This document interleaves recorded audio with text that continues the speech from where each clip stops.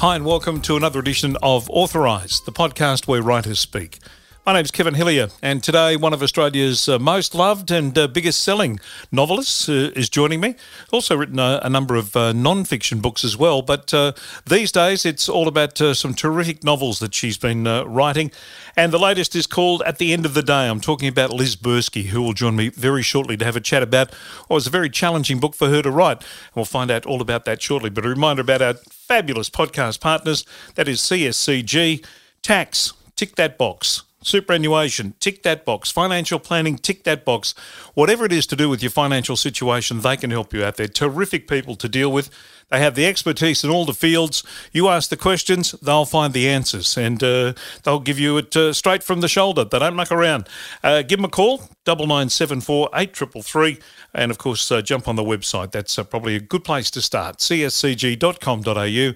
That's where you'll see the people you're dealing with, you'll see the services they have to offer, how it fits for you, and then get in touch with them, and I'm sure you'll be very happy with the outcome, as you will be with what I'm about to present to you now, which is a chat I had with Liz Bursky, author of this brand new book called At the End of the Day, but she's got a terrific body of work, of course, about I think it was 10 or so non-fiction books, or actually 12 non-fiction books, and now 10 novels, the latest of which is called At the End of the Day.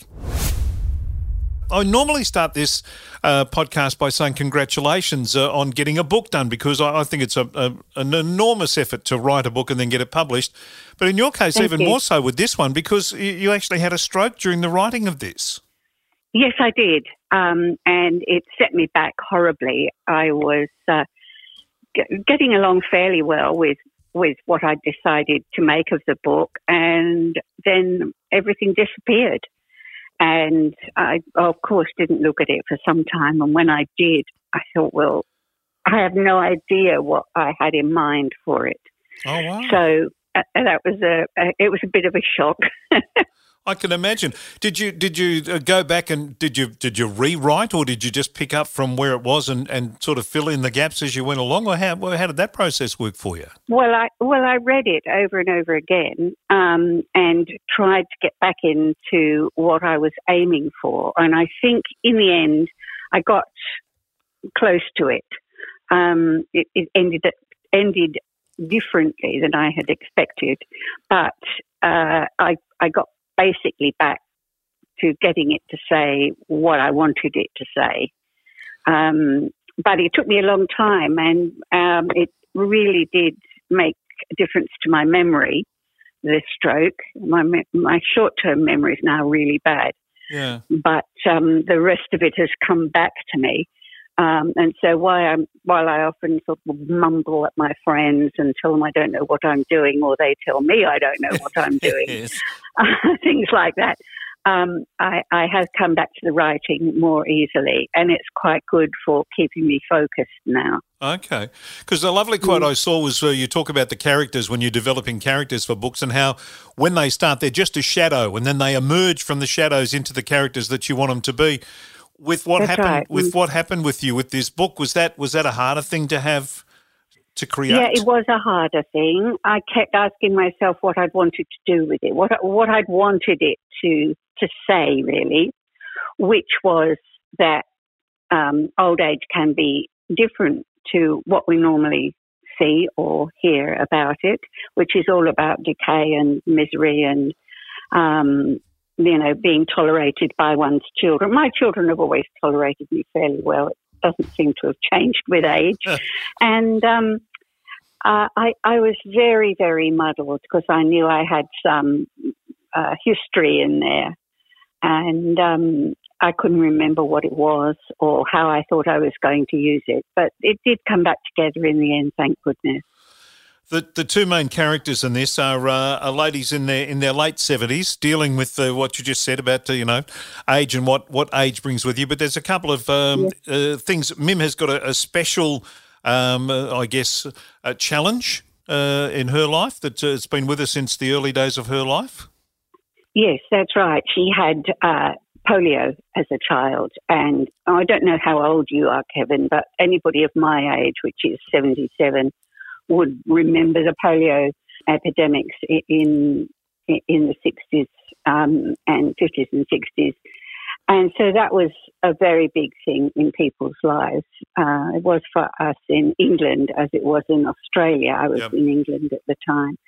And it really disrupted people's lives horribly, not just because of the awful disease itself and what it meant to the children and the adults that suffered from it, but to their families who were often treated as outcasts. So there was something wrong with the family if a child or an adult caught polio. It was a sort of social rejection, which was terrible for the people concerned, and children, when they did recover and were able to go back to school, and that might be 6 months or 3 years later, children were still being bullied and teased about that and called names. At the time there was an idea that there must be something wrong with the family if they got polio. Yeah. They were dirty or crooked or. Yeah. And it was just socially as well as physically very, very hard on families.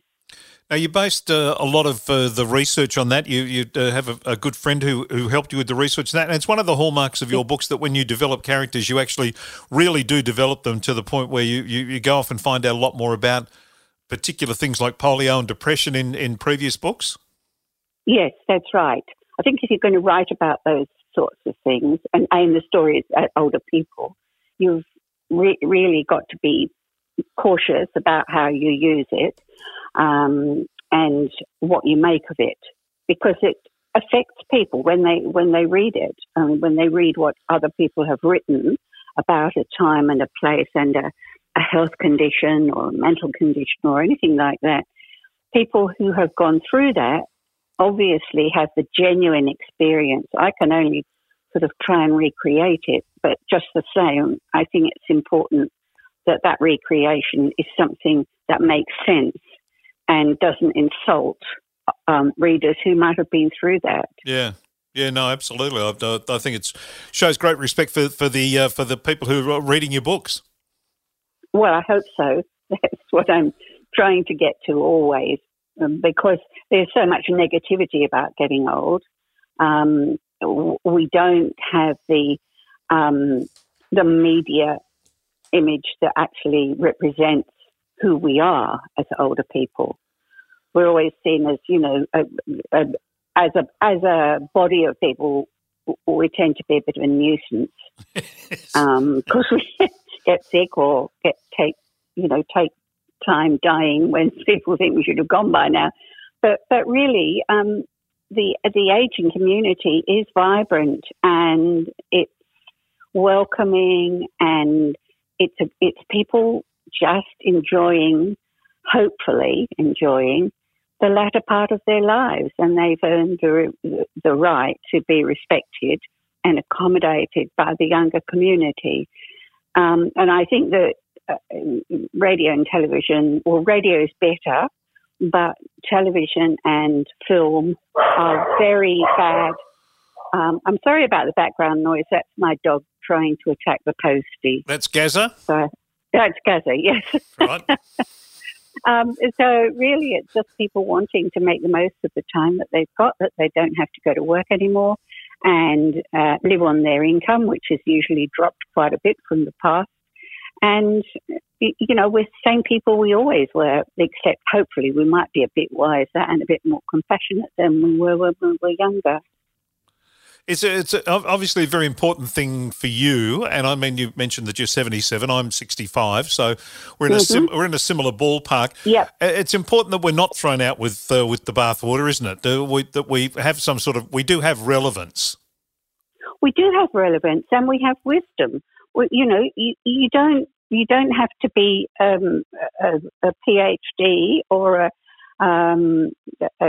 a high executive in a major company or anything like that. You have the wisdom of your lifetime, and those things are hard for younger people to understand and most of all to respect, I think. Yeah. And I know because I was like that. Although I've always been interested in getting old, I did used to feel that it was all too boring for me to think about too much. But actually, it's a fascinating time of life, and you find yourself, I'm sure you found this, doing things that you never expected to do, enjoying things that you didn't expect to do, Yeah. and making the most of the things you've always done. So it can be a very rich time. But I think that because social media, television, and the media generally, and fiction tends to underestimate age and not have much respect for it, that people get the wrong impression and they get very depressed about getting old. I actually was looking forward to getting old because I was looking forward to just being able to stay home and write. Now, I'm very fortunate in that respect, but at the same time, there are many people who have things that they want to do, voluntary work, and take up different occupations at that age. And, we're just it's like being run over by a bus a lot of the time. Yeah. Can I give you an example of what I mean? Yeah. I think the media, the popular media, ignores us to a very great extent, or shows us as sweet old things that are in nursing homes. Well, we're not. Lots of us aren't sweet. I'm not. I'm not in a nursing home. And for example, there was some years ago, and now because of the stroke, I can't remember the name of the TV program, but it's about 3, perhaps 4 years ago. There was a TV series with a number of well-known Australian actors in it, and it was about an extended family. And the whole rollout of the episodes of that, in each one of the members of the family was the focus. And it applied to all of them. It applied to the younger ones, the middle-aged ones, and the elderly man who had been in the Vietnam War. So all those characters had a part of the story to themselves. They were the star of that particular episode. Yeah. All except the grandmother who was married to the Vietnam vet, and she was only ever in the background and never had her own story. And I just thought that is very typical of the way people view older people. They had respect for the older gentleman because he had been in the army. He had fought for his country. But as far as the producers and the writers of that program were concerned, the older woman obviously had just stayed at home. Yeah. The fact that she had actually also adopted a Vietnamese child was also overlooked. And that, to me, really seemed like the model for the way people see older women, particularly. Yeah. And I mean, that's one thing you haven't done. That thing about having a caricature of an older woman just hovering in the background. You've actually given them some meat and potatoes, haven't you? Well, we do have meat and potatoes. So there's nothing very clever about writing about it. It's all around you. You've just got to be prepared to see it. How much do you take from your own experiences and from your friends and bring them to characters like the two that we have in the book at the end of the day? Yes, well, I do take. I mean, nobody in my books is based on anyone in particular. Yep. That's far too dangerous. But I mean, it's hard to classify, really. I talk to a lot of people and I listen to a lot of people.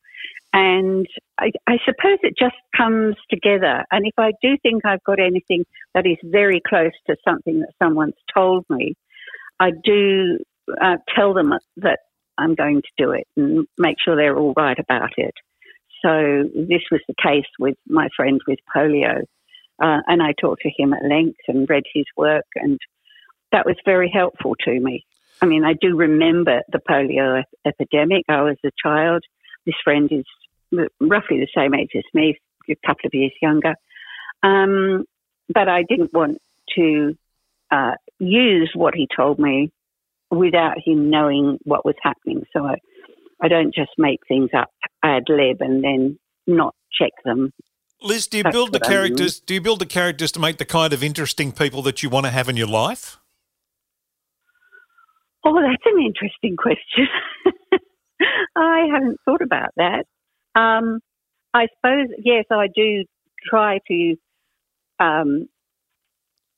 create characters who have compassion and generosity. And I guess for most of us, that's what we want in our life, especially as we get older, and thoughtfulness.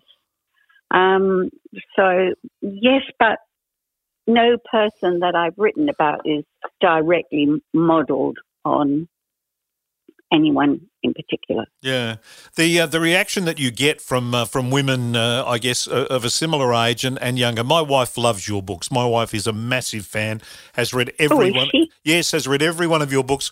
When I bought the books home, when the books arrived in the post, and I showed them to her, there was a squeal because she was so excited about getting her hands on the latest Liz Bursky book. So the reaction you must get from and I know you've got a lot of male readers who love your books too, but the female readers must absolutely, they just chew it up and love it. Well, because nobody else is doing it, Kevin. That's what amazes me. When I started off, I can't remember how many years ago it was now, and the first book came out and people were so enthusiastic and everyone was excited because it was about older people, and I thought, oh, well, I'm going to get overtaken very soon, but I haven't.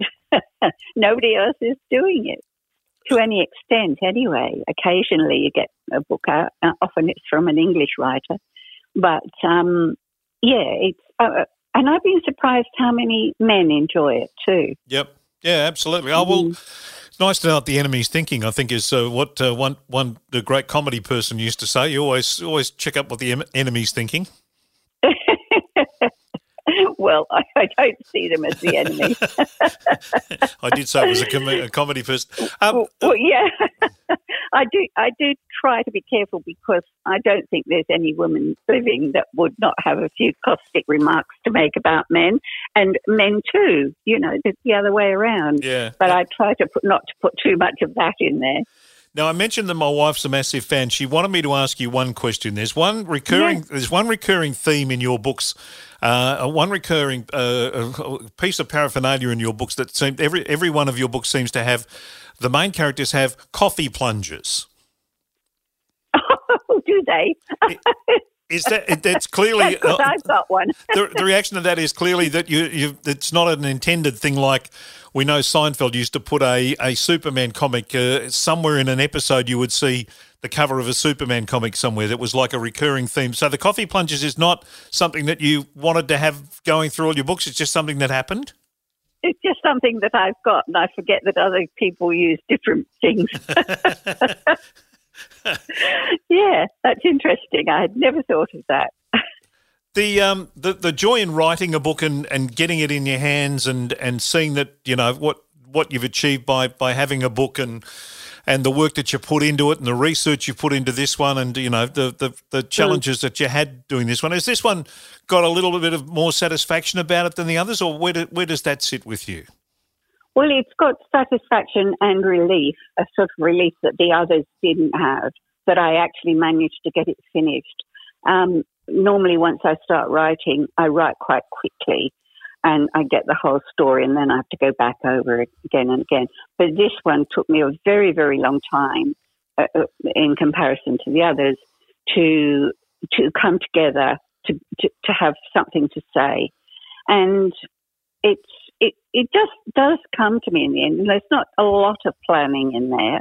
I know what the themes are, but yeah, it's odd. It's an odd process, and sometimes I love it, but quite often I don't. Relieved, happy, light-hearted. ready for a celebration. Does it make you think about what the next one's going to be about already or not? Oh, well, by the time that a book comes out, I usually know what the next one's going to be about. And I may well be, quite a long way into it. Not this time, because since the stroke, I've slowed down a lot. I can't work as fast, and I can't work for such long periods of time. I just used to do hours and hours on end, and I can't do that now. Yep. So I have had to adapt to that difference. Well, Liz, congratulations on this book and getting it out there and getting it done and bringing those stories that need to be told and filling in the gaps for the people who think that we just sort of hang around and don't do anything. We've actually got plenty to do and plenty to say, us older generation of people. We absolutely do, and I can say to you, Kevin, it gets better. Oh, good. I'm pleased. Are you? You've done a lot of non-fiction books too. Are you thinking about any more of those, or is that something that you've put on the shelf now?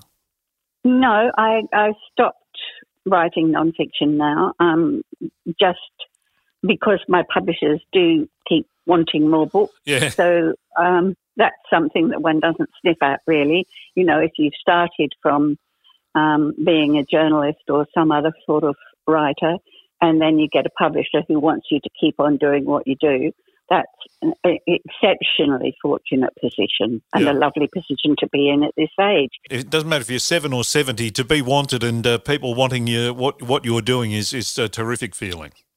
Yes, it is, and it must be the same for you, that, some years ago, probably you wouldn't still be where you are today. No, true. So, I think we should make the most of it. Absolutely. Good health and take care of yourself, and thank you so much for your time, Liz. Really appreciate it, and keep up the good work. I will. Thank you, Kevin, and it's lovely to talk to you. And please tell your wife I think she's a woman of great good taste. Thank you, Liz. Thank you very much. Take care. Right. Thanks, Kevin. Bye-bye. Bye-bye. My thanks to Liz Bursky for her time. And let's wish her all the best for the future. Many more books to come, we hope, as good as that one that we talked about in this episode called At the End of the Day. That is the end of this podcast. Hope you've enjoyed it. Many more to come. And don't forget, wherever you found this particular episode of the Authorised Podcast, there's plenty more with some great authors that we've done over recent months that you can have a listen to, and some great ones to come between now and Christmas as well, I can assure you. And that's, of course, all with thanks to our podcast partners, CSCG. Jump on their website, find out all about them, all about the people you'll deal with and the services they have to offer you, whether it's superannuation help, whether it's taxation. They're the experts in the field. Give them a call. 9974 8333 or jump on their website, cscg.com.au. Read a book and I'll see you soon on the Authorised Podcast.